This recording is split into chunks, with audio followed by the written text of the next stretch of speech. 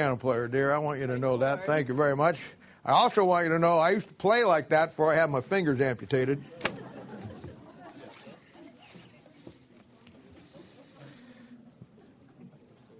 I know you'll think I got fingers, but they had to sew on fingers of a cadaver.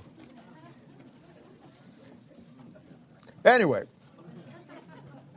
if you have your Bibles this morning, let's go to Proverbs chapter 13, verse 13.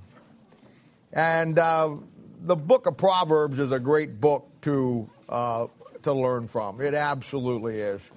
You know, it's got two powerful aspects to it.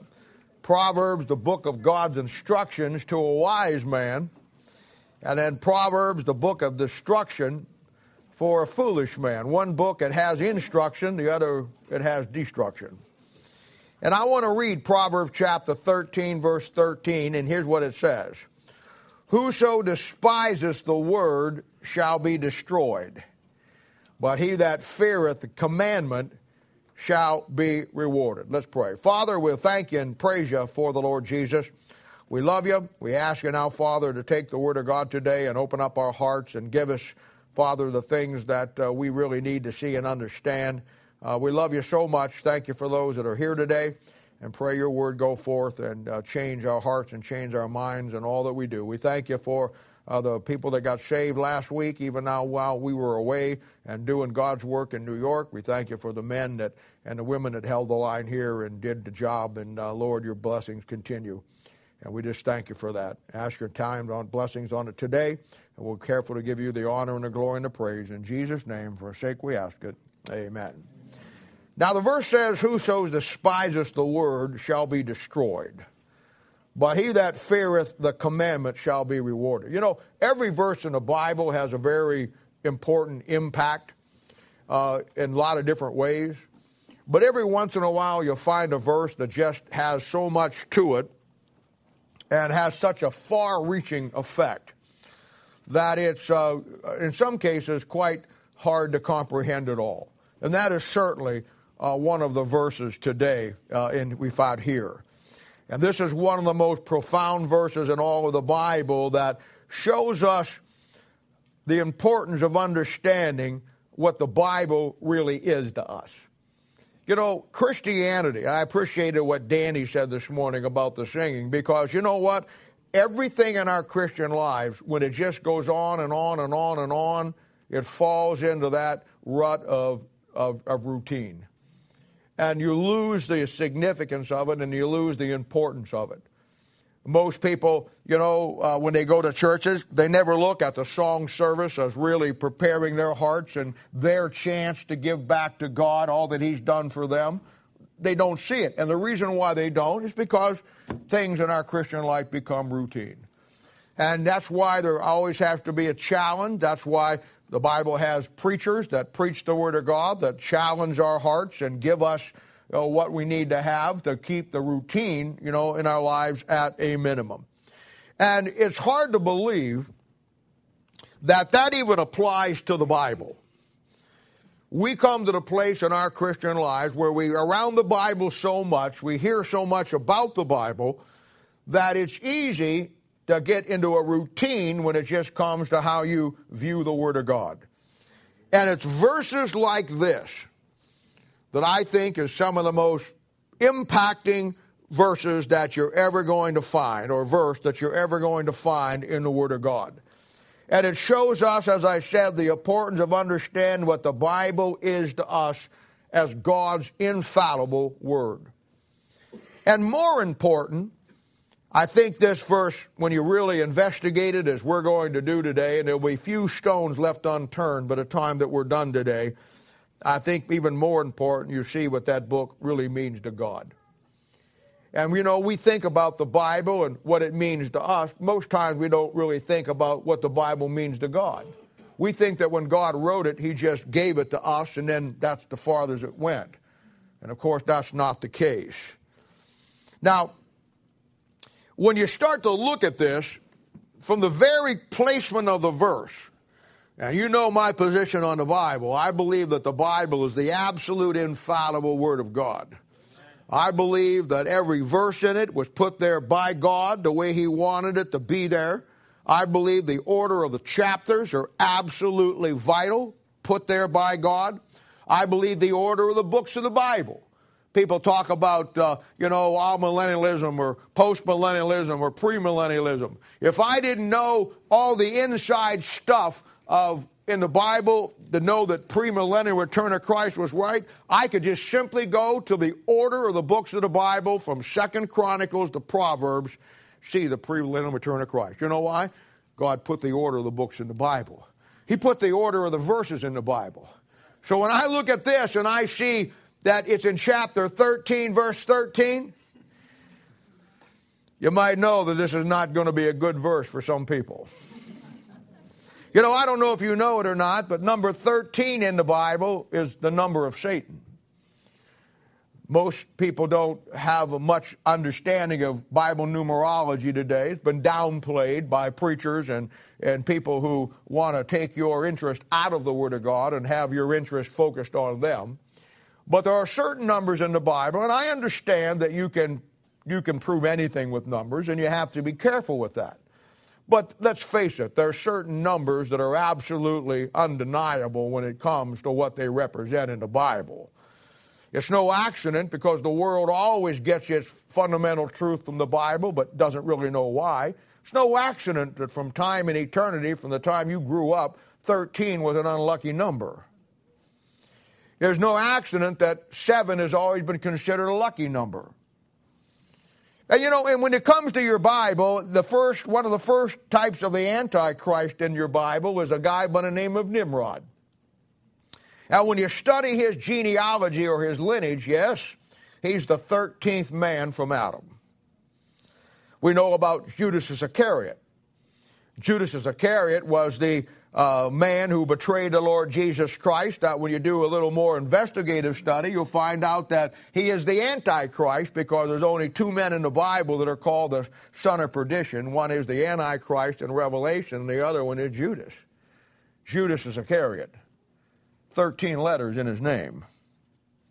Check out sometime John chapter 13. It's where Jesus talks about the fact that he's going to be betrayed by Judas.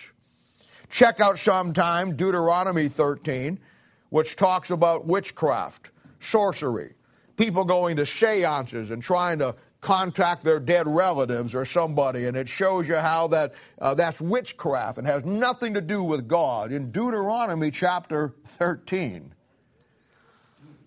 We know from Isaiah 28 and Isaiah 14 that when the devil left heaven and was kicked out of heaven, the Bible says that in Revelation chapter 12, he took 1/3 of the angels with him. That would be a 13.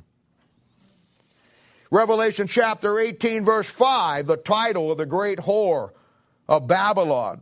Mystery Babylon the Great, the mother of harlots and abominations of the earth. 13 words. You count up the letters, there's 65. That's 5 times 13. Nimrod means the son of rebellion. So in 1776, nobody has to tell me where America is headed. Nobody has to point out for me and make it clear. The Bible makes it very clear. Nimrod means son of rebellion. So in 1776, when America rebelled against England, she did it with 13 colonies, a flag with 13 stars and 13 stripes, and a motto with a serpent, Genesis chapter 3, that said, "Don't tread on me." 13 letters. Now the verse says, "Whoso despises the word of God shall be destroyed, but he that feareth the commandment shall be rewarded." And what's going to follow in our study today will be an incredible inside view of what's happening today in Christianity. I think that this verse is one of the most profound verses when it's fully developed and put into its proper context throughout the Scripture that you're ever going to get into. And now this verse is about 2 kinds of people, obviously. One despises the Word of God and gets destroyed. The other one fears the commandment of God and gets his reward. And let me say, the central key aspect of God will always be, and boy, this is really lost today, the central key aspect of God will always be His Word. I don't know how a person could miss that. And when it comes to the Word of God, you have to either take it God's way, never your way. I don't know why people can't see that. Just like God, you can't love God and have God in your life on your own terms. Do you understand that? If you're going to have any real biblical relationship with God, it cannot be on your terms the way you want it. And just like the Bible, you have to learn the Bible and love the Bible on God's terms. You know, I meet people all the time that say they love God.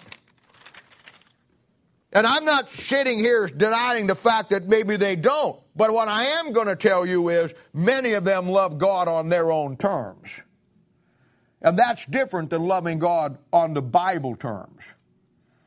And there's many people who talk about, oh, they love the Bible. But it's different than loving the Bible on your terms the way you want it than loving that book on God's terms the way He demands it has to be loved. Now, as we look at the first part of this verse about despising the Word of God, I want to show you two aspects to it. The first aspect, obviously, will be an unsaved man.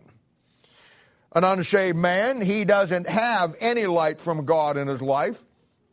He only gets enough light to see that he needs salvation, and many times he rejects that. And his destruction will come because of his life.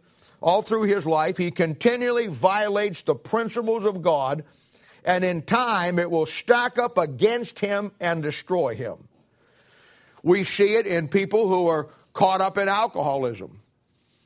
They go through their whole life and become an alcoholic, can never break free from it, and in time, because of a continuance of violating the principles of the clear Word of God, because you have no light, because you refuse the light, it destroys you. You see it with drug addiction. You see it in the world in general, and all the strongholds that those things bring into our life. And it all comes down because a man, an unsaved man, has a complete rejection of the Word of God as the Word of God and what it can do for him in his life, God's way, and not his. Now, as tragic as that is, it's totally understandable, to me anyhow, for an unsaved man or woman who despises the Word of God. And let me be clear about something, lest you get confused on this issue, because when I'm done today, I want you to completely understand the full impact of this verse.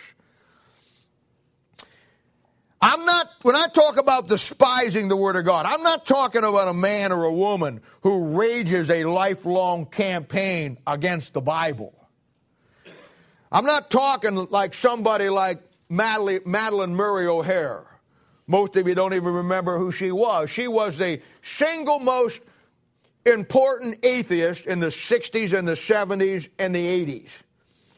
She single-handedly waged a campaign against the Bible anywhere, and her whole life she despised the Word of God. She made fun of the Word of God. She ridiculed the Word of God, and she did everything in her power to make everybody believe that the Word of God and believing in God and the very concept of God was one of the foolish things that you could ever do in your life. She was murdered, by the way, in 1995. Her atheist son, and their atheist granddaughter were kidnapped and abducted, taken to a secluded place and held. And then they forced them to make phone calls to get money out of the bank at a drop spot that was picked up. And, of course, they never found them again till later on when they found them all buried. She had been severely tortured. They had cut her toes off one at a time, tortured her in the most unbelievable way, killed her, and then dismembered her and buried her.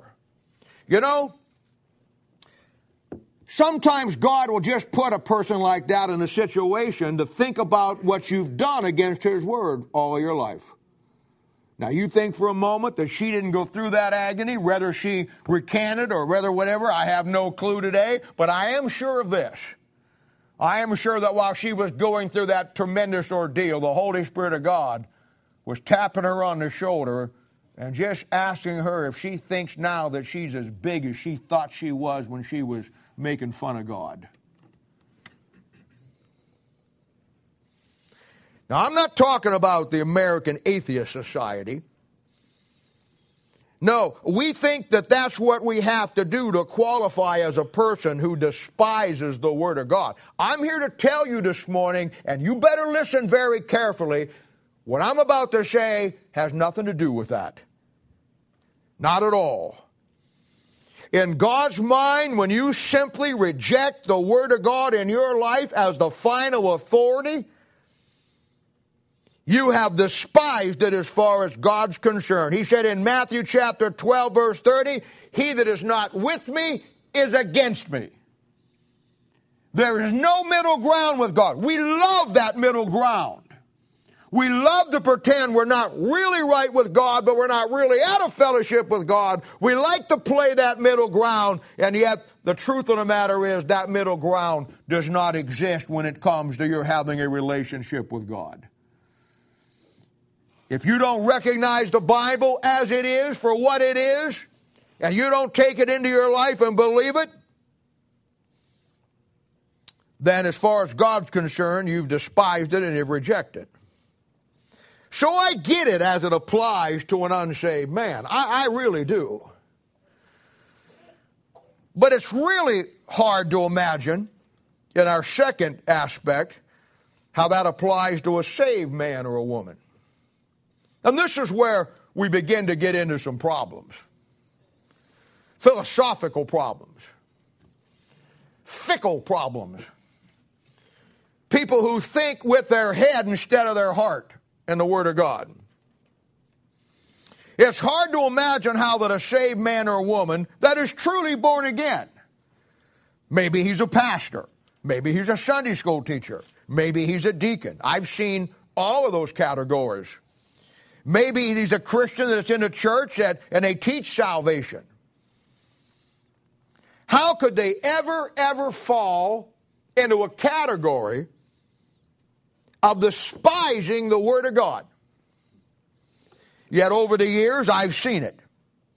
And today, it's all around in Christianity. And the concept is so foreign to me.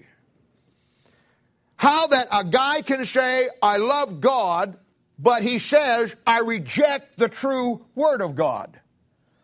Now that's a oxymoron. Because when you really understand the Bible from a Bible position, God and the Bible are the same. You don't have God over here and a Bible over here that is separate from God. The Bible says that the Word was made manifest and dwelt among us. It says, in the beginning was the Word, and the Word was God, and the Word was with God, and the Word was God. It blows my mind. It shows you where people are at in their understanding today. How a guy, a pastor, can say, I love God, but at the same time, when it comes down to this book, he'll reject it and think that the two don't matter. Well, Proverbs 13:13 tells me that they do matter.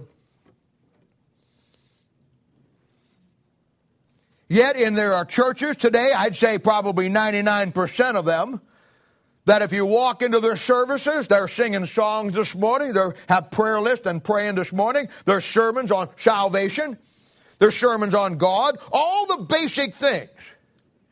But here's the difference, and maybe you've never done this, and maybe you're not into this enough to really understand it, but just sit down and talk to them about the real Word of God.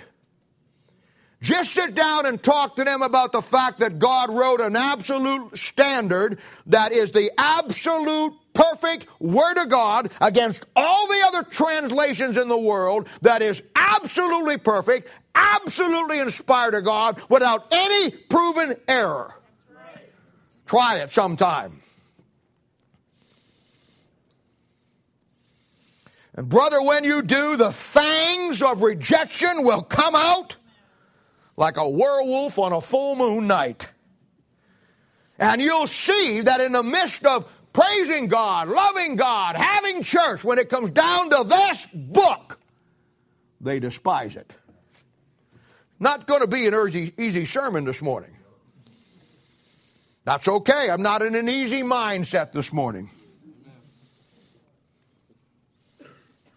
I've seen it all my life. I've talked to them. I've read their books. I've heard their sermons. I've read their newsletters. Maybe you don't get out much, but underneath that syrupy, plastic, phony smile will be a hatred for the true Word of God. When it comes, and you listen to me now, when it comes to God, you can't get to God by coming your way on your terms. You have to come His way or no way at all. And when it comes to His Word, which is Him, John 1:1, you can't get it based on your idea and your way of thinking. There's only one God. Many fakes. The Jehovah's Witnesses got a fake. The Roman Catholics got a fake. The Mormons got a fake. Charismatics got a fake. Seventh-day got a fake. Hundreds of them. But there's only one true God. And He's the God of the Bible. And if you're going to find the true God, you got to get Him on His term. You can't redefine and reinterpret and change. You can't add to something to get the God that you want to believe in. Lots of fakes. Only one God. And I'm going to tell you this. Only one Word of God. And there's lots of fakes. The RSV, the ASV, the New NIV, the American Bible, New King James Bible, hundreds of them. And just like you can't come to God and find God on your terms, you can't come to this Bible and take what you like and leave what you don't like. Because you will wind up despising it.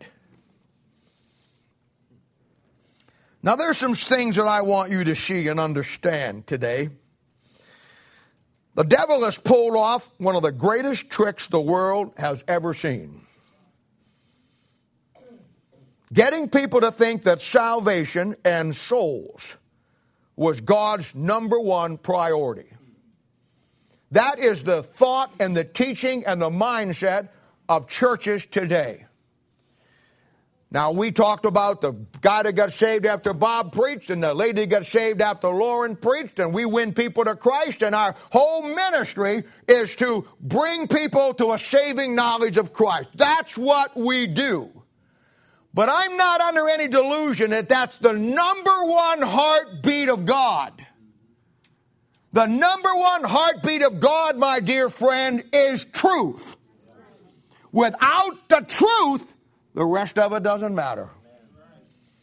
That the Jehovah's Witnesses are right, the morons are right, the seven-day disadvantages are right, the charismaniacs are right, everybody's right. You're okay and I'm okay. Most people have no clue that in the Bible it clearly shows you that there is a counterfeit for everything that God does. So, in your Bible, you have two Christs. Do you know that? Do you know that you have two Christs in your Bible? Somebody says, well, I believed in Christ. My next question is, which one? There's two. The Bible talks about over there in the book of Revelation. Chapter 11, verse 15, and Luke chapter 2, verse 26, it talks about the Lord's Christ. And it talks about, in Revelation 12, His Christ. You see, the word Christ is the word we have for the word anointed.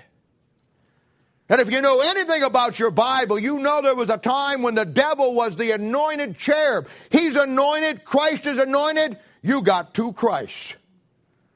That's why the Bible says that marvel is Satan transform himself into an angel of light. He becomes a false Christ because he is Christ. Come on, we have Christ, and then we have the man of sin who is called the what? The Antichrist. There's two.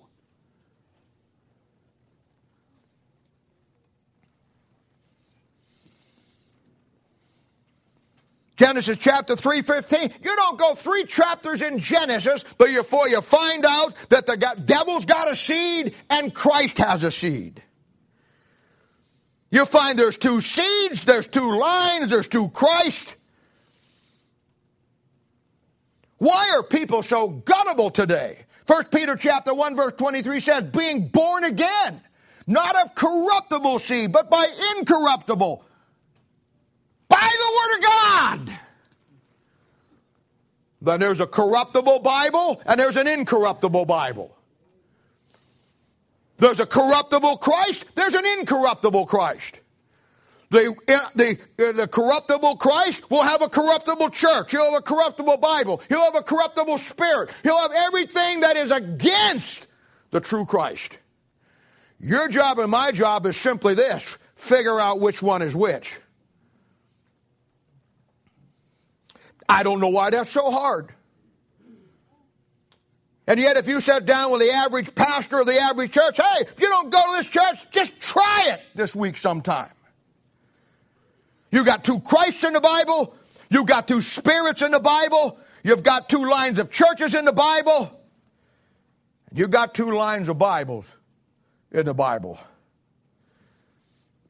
The right book, you get the right rewards. Proverbs 13:13. Despise that book, you get destroyed. Now, that's one of the hardest concepts to wrap your head around right there. It really is. And I totally understand and get it. Many of God's people that find themselves in this mess are good people, and they just can't get how that a preacher, saved man or woman, deacon, Sunday school teacher can talk about God, love God, try to win people to Christ, but when it comes down to that book, despise it. And if you don't understand that, you don't get out much. And there's a reason for this. And I hear it all the time. I hear people all the time say, well, I just can't get into that, Bob, because these are really good people. They love God. They serve them all their lives. Some of them are in missions. They're in ministry. They're doing all the right things. Now, here's what I teach. Just let me get this out of the way. Based on Proverbs 13:13. And then I'm going to take you where I'm going.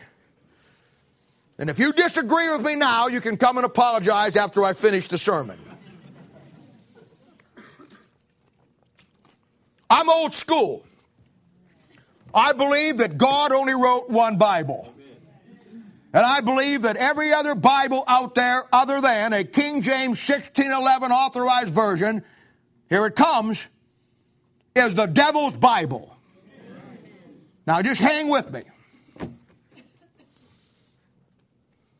You know, to me, it's never been about all the issues that people make it.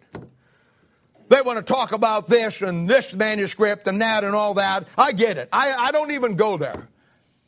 I just simply know where one Bible came from and where the other Bibles come from. One of them is God's church, the other one's the devil's church. And for me, it's real simple. Either you have God's Bible or you have the devil's Bible. And if that's too much for you, anybody got any Tylenol? Just raise your hand. Try to help you with a headache I'm about to give you. Now, here's what I teach, and I believe this with all of my heart. Based on Proverbs 13:13. No book, absolutely no rewards at the judgment seat of Christ. For anything you do. Say, how can you say that? Except the Lord build the house, they labor in vain that build it. Now, I'm not done yet. I got some questions for you. And I understand that some people just can't get there. I totally get it. But God's people are so fickle when it comes to this Bible. Now let me ask you a question. Is being a good person and doing good things, is it really enough to get you to heaven? Of course it's not. Nobody here in their right mind would even think that. It takes the Bible, 1 Peter chapter 1, verse 23, the uncorruptible seed, the Word of God. But let me ask you another question. But after salvation, will just doing things and being a good guy automatically get you reward to the judgment seat of Christ? No, it won't. Not at all. In both cases, it only works if your attitude about God's Word is His attitude on right track. I'm not a very complicated person. I can't be with my lifestyle. I just have to break things down. I'm not very intelligent. I'm not very smart. I don't have a lot of understanding of things in life. And you guys all have iPhones. I have a flip phone. If I have an iPhone, I'd never figure it out. And it's always that thing where, it's just like I said the other day. Every time you get one and it works for a while, then you got to get another upgrade on it, and then it frustrates you. Doesn't work. Something happens on it. I never figure them out. Texting. I hate texting. Do never text me unless it's less than one word. People text me all the time. Bob, I'm studying here in Jeremiah chapter 28, verse 26, and I have a question here. It would take me the next 3 days to answer you. I see some of you with your thumbs. Speed of light, man. I'm there. Ah, crap. Why is it doing that? I don't do it. If you got a question, call me. I can do in 20 seconds on the phone what it'd take me 6 days to do on text. Texting's of the devil.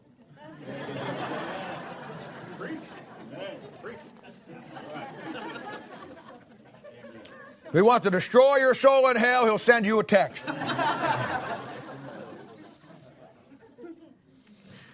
For me, it's always been real simple. And let's get down to it, shall we? Let's separate the men from the boys today, shall we? Now, can you get to heaven by following the devil? Of course not. Can you get God's blessing in your life by ministering and using the devil's Bible? Simple question. I mean, a simple question. Can you get to heaven by following the devil? No. Next question. Will you get reward to the judgment seat of Christ? Will God bless you through your ministry, through the devil's Bible? It's just that simple. Now, maybe you don't understand that what the devil's Bible concept is. I don't know what to tell you. You've been hanging out with the wrong crowd too long. But I remember, God has His Bible out of Antioch, and the devil has his out of Rome. And in either case, it doesn't matter what a really good person you are, saved or lost. What matters is the truth that you have. God will bless you and reward you. Read the verse on the truth. And when you don't have the truth, as far as God's concerned, you despise the truth. Hey, you can be the greatest Christian in the world and love God or claim to love God all of your life. Will that make God bless you through the devil's Bible? And I'm going to ask you another question. If it isn't the devil's Bible, it isn't God's, who is it? Because God only wrote one. And if you don't understand that concept by now, as I said earlier, you've been hanging out with the wrong crowd too much. And we get this idea that, the devil, boy, I can't follow him going to church. But I'll follow him by ministering through his Bible. Now, if you don't have a problem with that, you better look a little deeper. You don't get to God your way, you get there His way. You don't get the rewards out of the Bible your way either. Got to get it God's way. Now, these are the cold, hard facts. God either has one Bible that's absolute truth and the rest of them are counterfeit, or God has written 400 versions of his word, none of them matching, changed in 60,000 places from one to the other. God is not the author of confusion except when it comes to Bible translations. Back in the Dark Ages, the Roman Catholic Church would kill anybody, anytime, anywhere who had a King James 1611 authorized version and refused to recant this Bible, leave their Bible-believing church, and join the Roman Catholic system. The devil's church with the devil's Bible. Today, 21st century, devil's much more sophisticated in his attack. Today, he's willing to leave you stay in your Baptist church or your Bible church or whatever church you're in. He's willing to let you stay in that church as long as you now use his Bible. And it's just that simple. And the question is, will God bless a man's ministry through the devil's Bible? That's the only question. That's the only question that you got to answer. Will he? Will he? I mean, maybe I read it wrong. God divided the light from the darkness in John chapter 1, verse 4, and he separated them. Now you're trying to tell me that God and the devil have gotten back together on the same Bible. You're sure you're not a Mormon? They believe that someday in the future, God and the devil are going to patch it all up and be buddies. I mean, God divided in Genesis 1:4 light from the darkness. You have two lines coming down through history. One light, one darkness. One church in light, one church in darkness. One Bible in light, one Bible in darkness. And now you're telling me that God and the devil got together and put out a Bible together? You're not a Mormon, you're a moron. And I'll tell you this. You talk about the judgment seat of Christ.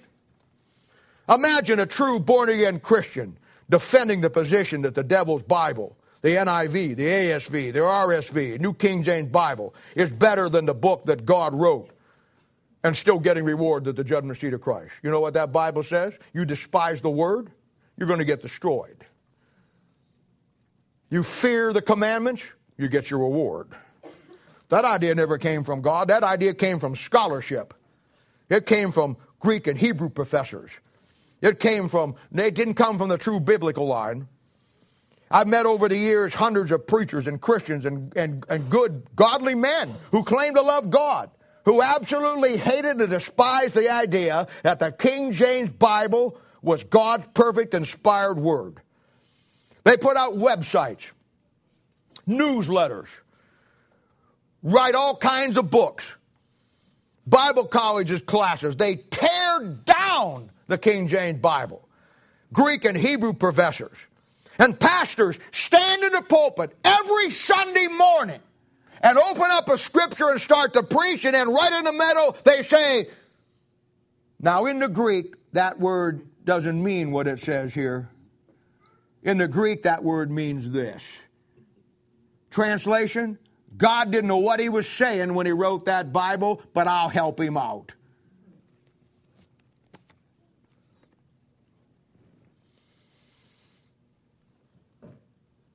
You go to Peter S. Ruckman on the internet.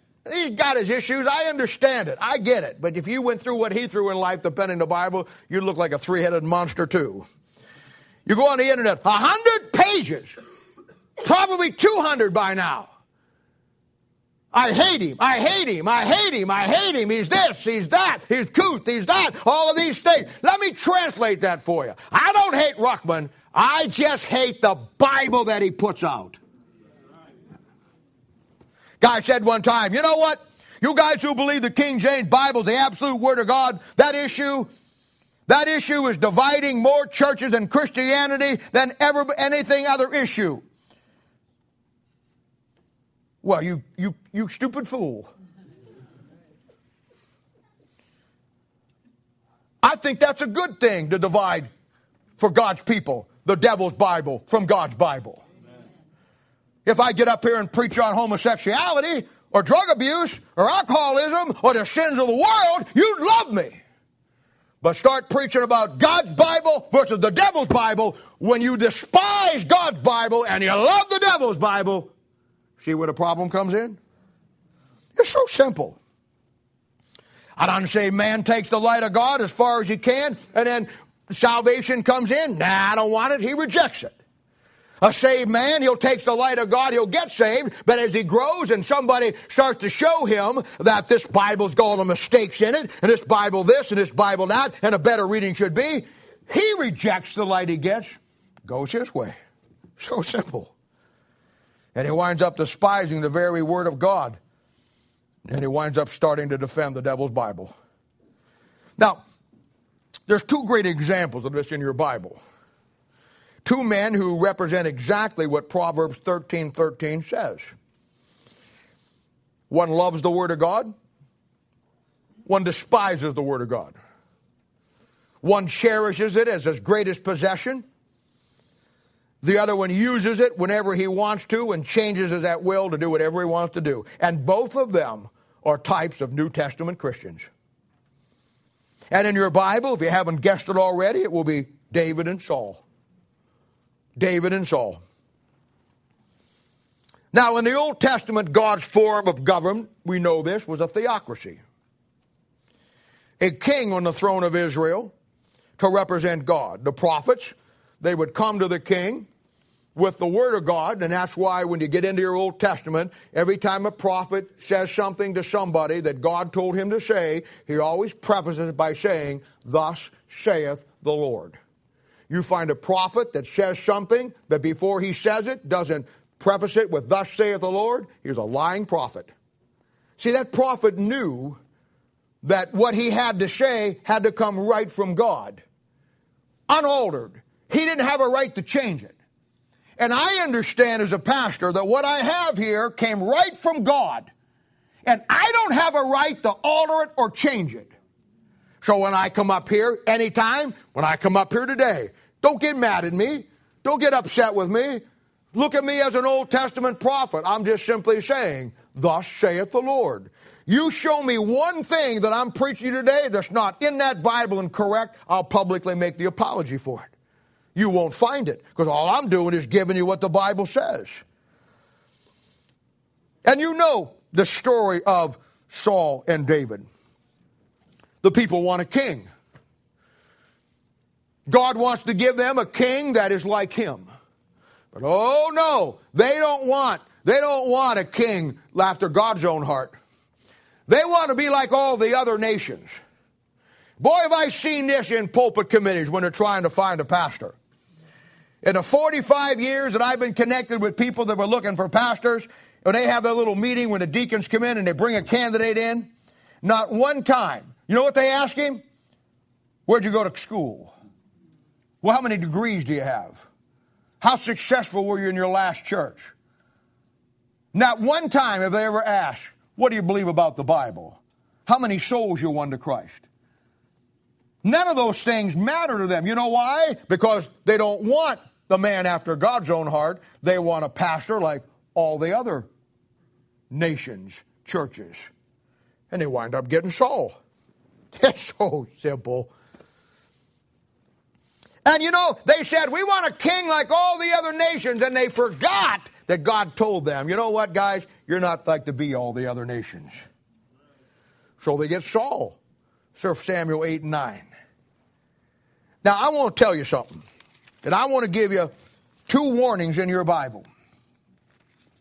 And if you don't have these marked in your Bible and have them down, and maybe up to today, you've been oblivious to them. But I want to tell you they're 2 of the most somber warnings anywhere in the Bible. Revelation 3 verse 11 says, you better take care that no man takes your crown.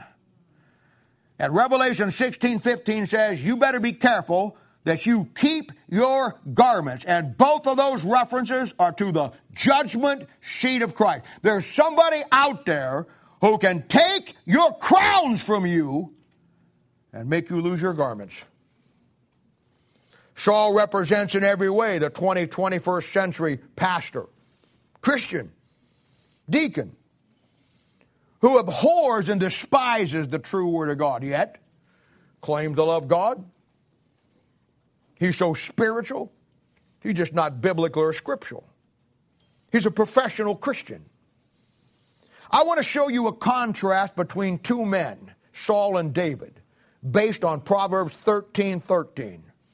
For they represent exactly what I'm talking about and what you see all around you today. First thing we're going to do is look at Saul. And I want to show you very quickly 8 ministry characteristics of Saul and how they fit right into the pastor Sauls of today and contrast them with David. First of all, chapter 13, verse 19 of 1 Samuel.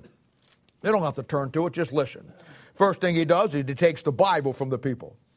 Bible says in 13:9 there was no smiths found in Israel. What he does is he makes an allegiance with the Philistines, who are God's enemies. And he makes an allegiance and he makes everybody in Israel give up their sword. And he says, turn your sword in and we're going to look to the Philistines to make our weapons. Now, it doesn't take much of a brain to figure out that Hebrews chapter 4, verse 12 says that the sword is the Word of God. And the first thing that he did is he took the Word of God right out of the people's hands. And he lined them up with a Philistine concept of the Word of God. A worldly concept that was God's enemy, who despised God, despised His Word, and now the people of God are getting their truth from the Philistines.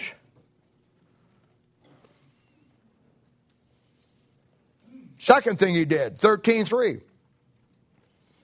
He takes all the credit for what the people do, but he himself will do nothing.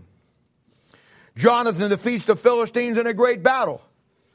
Saul gets a trumpet, blows the trumpet, and proclaims, I, Saul, have smitten the garrison of the... He wasn't even there.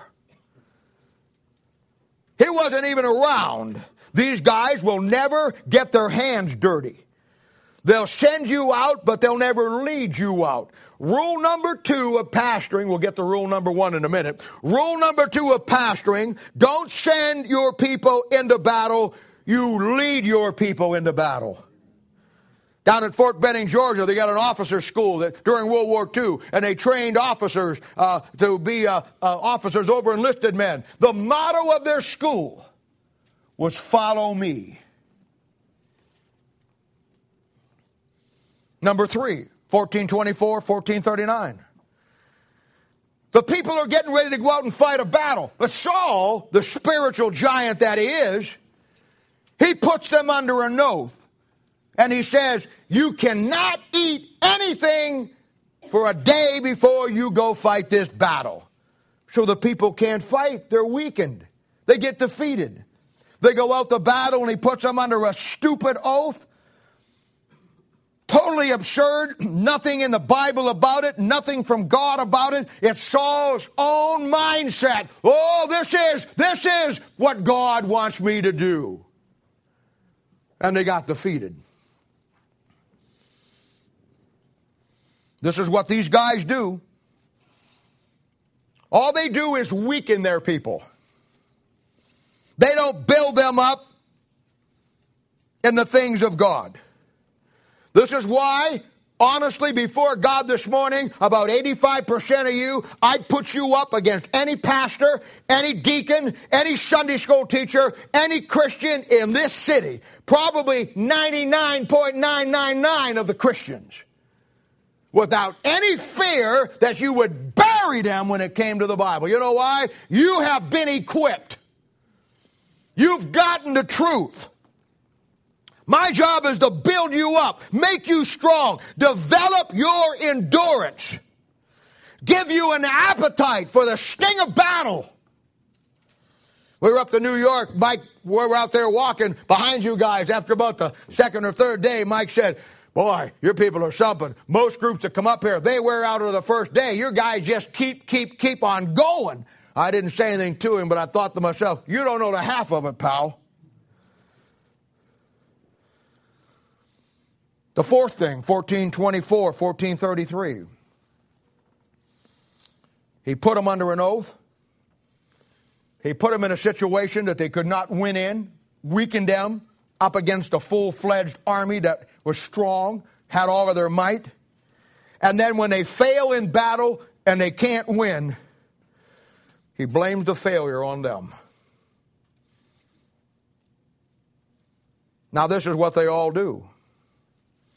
When they fail to lead, when they fail to train you, when they fail to equip you, and they put you into a no-win scenario, and when you fail, then they blame it on you.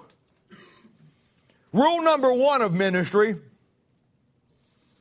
and you've heard me say it many, many times, so you probably can quote it for me. Everything rises and falls on leadership. The failure of a church, any church, the failure of a church will be because of the failure of the pastor. It'll never be the people's fault. Never be, under any circumstances. Don't listen to him whine about it and, well, the people just don't want to get involved. The people won't give. The people won't do that. No, the people have plenty of money. The people are coming on Sunday. The problem is the failure is leadership to develop what God has given you. So when you fail, it can't be you, Saul. It has to be the people. A pastor has total command of his church just like a father has of his family. And a church will be exactly, I'm telling you, you put this away somewhere and just watch it. A church will be exactly what the pastor is. Just like your family will mirror what your spirituality is. This church ever fails, if that church ever goes up in smoke, there will not be one person I'll blame. You know why? It comes right back to me. If I let it happen, if you brought up sedition and tried to do something and I didn't kill you, it's my fault, not yours. But I will kill you.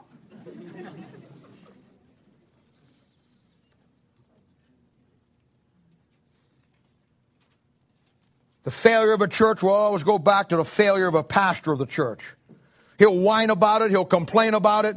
You'll either have a pastor who is a wimpy person and he'll produce a wimpy church, or you'll have a pastor who has some steel in his backbone and he'll produce Christians with steel in theirs. They both go the way of your leadership, or in some cases, a lack of it. The fifth thing, 14:15. He leaves his own son on the battlefield to die. Absolutely no loyalty to his son. Now, I'll put this in an inspirational application for us would be sons in the Lord, inspirationally. The Sauls that pastor today only care about themselves. Everybody else is expendable. When the truth is, he should be the one that's expendable. The people God gives him are not. The motto of every pastor, the motto of every church, to the best of his ability, should be, no one left behind. We pick up our wounded. We help our fallen. Listen, I've been in some rough situations, last 30-some years on the mission field, dealing with situations where sometimes I didn't know if we were going to get out or not. I used to get intelligence reports from a guy at Fort Benning when I would go someplace from the old days that I kept contact with, and he was an S3 or S4, and he would get intel. God ever knows they ever found out he'd be in Leavenworth. But I would say, hey, I'd talk to him on the phone in code, and I'd say, hey, I'm going here, going there. He would supply me all the intel that he could give me of what was coming. We went to the Philippines one time, and he said, you better not go. He said, because there's a insurrection going to take place over there as far as we know, and it's going to fall right into the time that you're going to be just about getting ready to come back. Well, we were committed, and we went. You know what? We got out, but 2 days later, the whole thing erupted. I've been in some tough situations. I've been in El Salvador before when the war was going on down there with people that are ministering to people, that I had 4 or 5 kids standing on the street corner, and they were waiting for the church bus to come by and pick them up across from a hospital, and there were guards everywhere, armed guards with machine guns and G3s and everything else out there, and some old guy come up and he was throwing rocks at the guard and saying something in Spanish. They ignored him, and he kept throwing rocks and saying stuff and getting louder and louder. After a while, they got annoyed, and one of them unslung his weapon and took the safety off and shot the guy right in front of everybody. Don't you know that'll get you on the bus?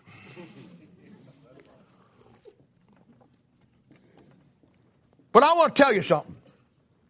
If we ever get the chance, by the grace of God, I don't know that we will, but if we'd ever be in some foreign country and we got into a bad situation and had to get out, and for some reason you couldn't, some reason you were hurt, you couldn't get moved, you couldn't whatever, and we had to get out, we had to get everybody out because it wasn't going to look good, and you couldn't be moved, and you couldn't get out, and you had to stay there, I want to tell you something. I'd pick the strongest leader I got to get everybody out, and I'd stay there with you. And you know what? We'd either get out together or we die together, but no one's left behind.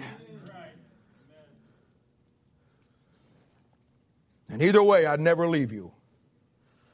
I won't leave you on this battlefield, and I won't leave you on some other battlefield. That's what leadership is. The sixth thing, his philosophy of ministry is that the end always justifies the means. Whatever works.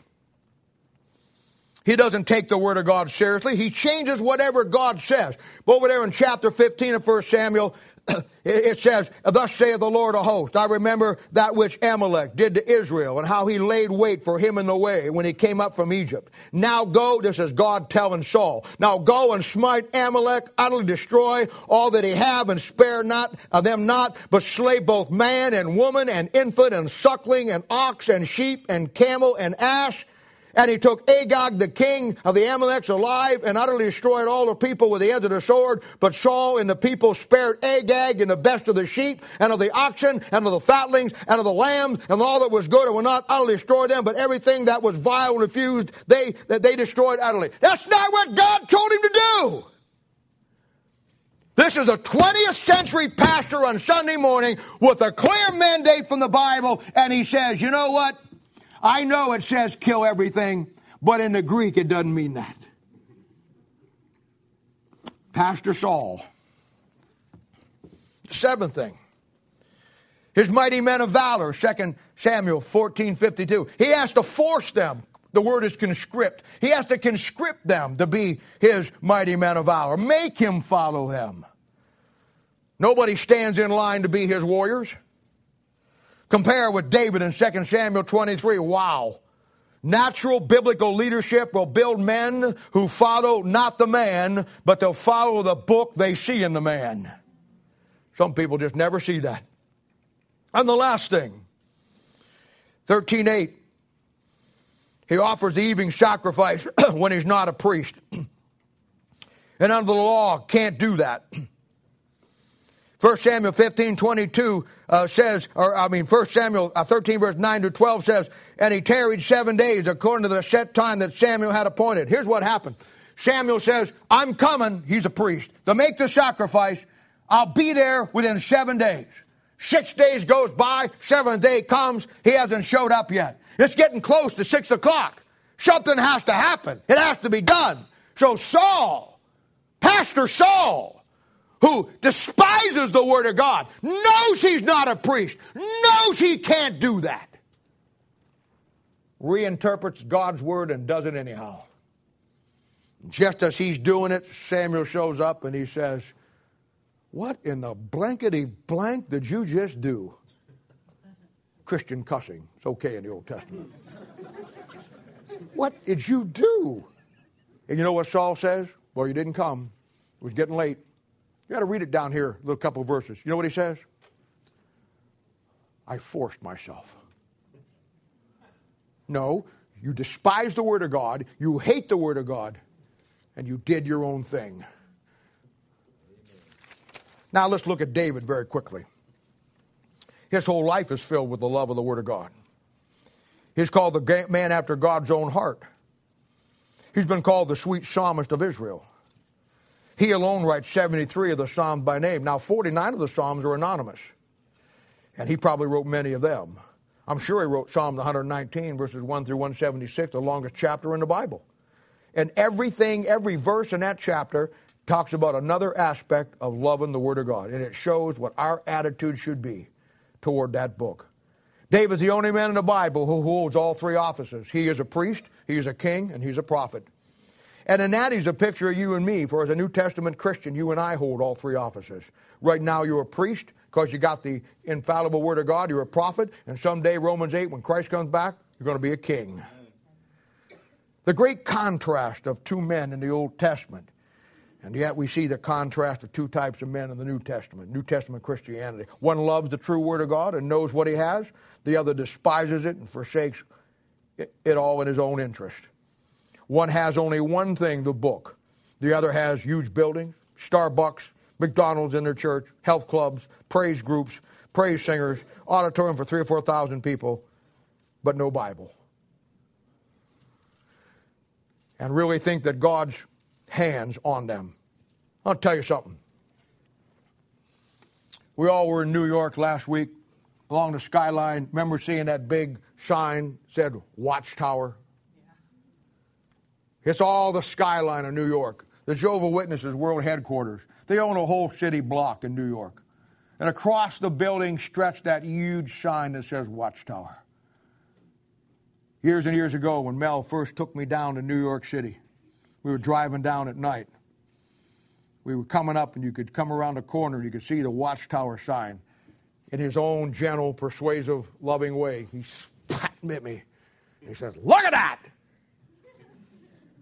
And I said, "Yeah, Watchtower." And he looks over and he says, "Listen, son, the devil will give you all the blessings in the world if you just deny that Jesus Christ is God."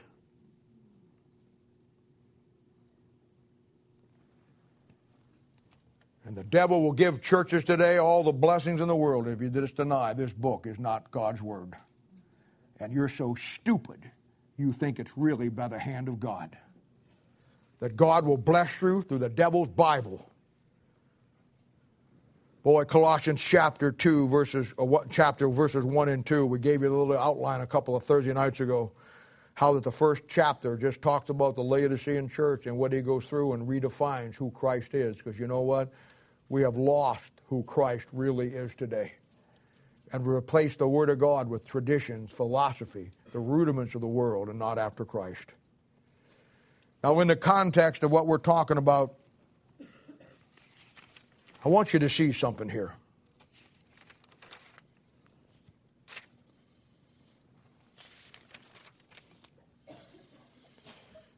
Whoso despiseth the word shall be destroyed, but he that feareth the commandment shall be rewarded.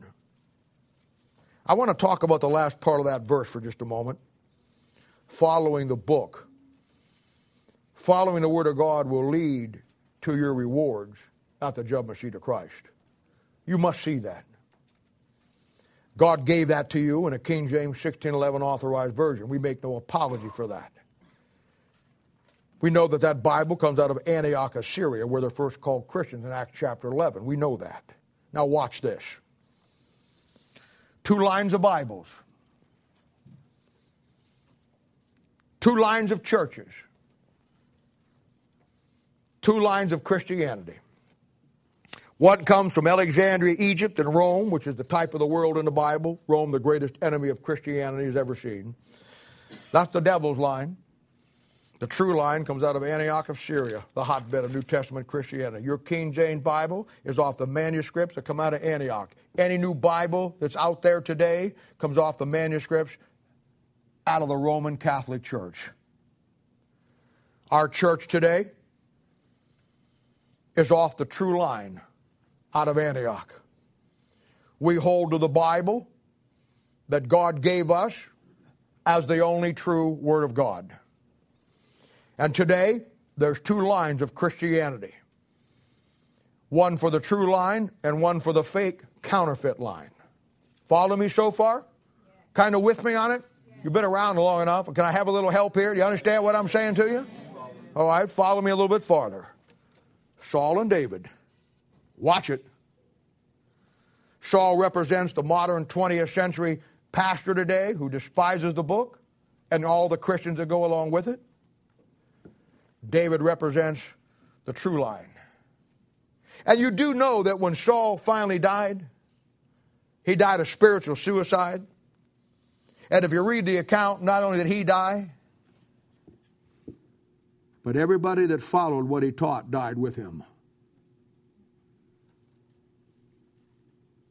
You do well to follow David instead of Saul. Now watch this.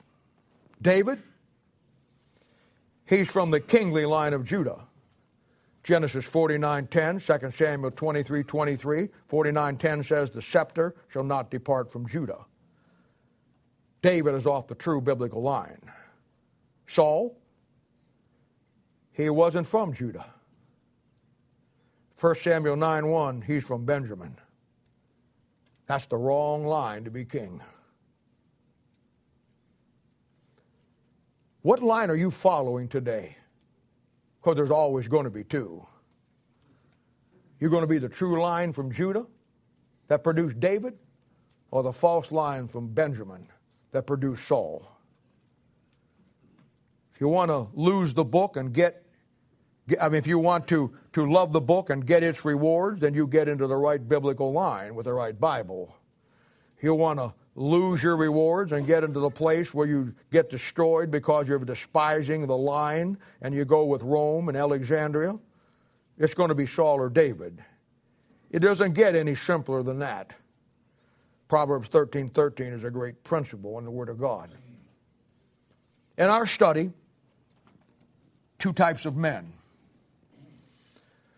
In particular, my goal was to show you two kinds of pastors, because pastors lead people.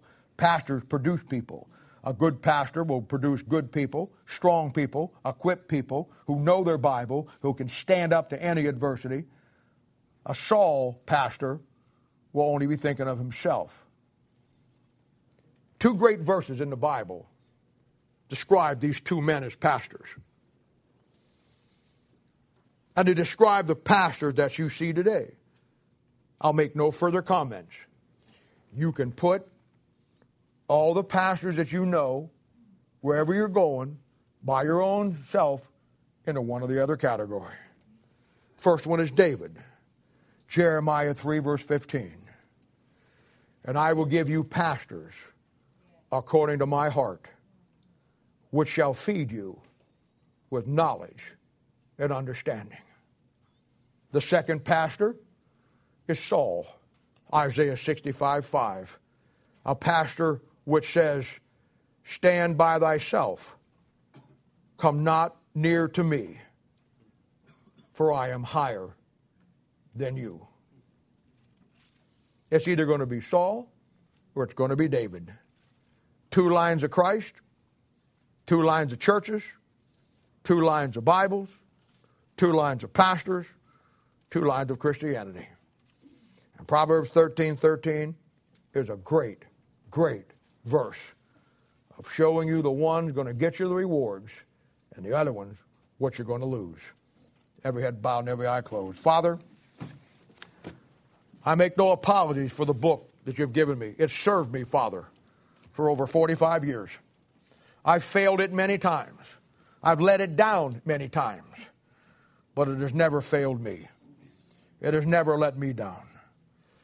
And Lord, we look at this church with the men and the women, and I like to brag on them. And I like to talk about how I would put them up against anybody, and most of them I certainly would. With the young men and the young ladies that can preach here like last week and Thursday, and the scores of others that can do it, and the kids tonight at the mission and going out today on the street, and what they know about the Bible and how that most of them could handle Thursday night Bible study for me if I needed them to. They've been equipped. They've been equipped and they know their Bible. And Lord, I'm proud of them and I brag about them.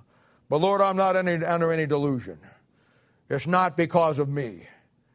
It's only because of a book that you gave us. This is what the true Word of God produces.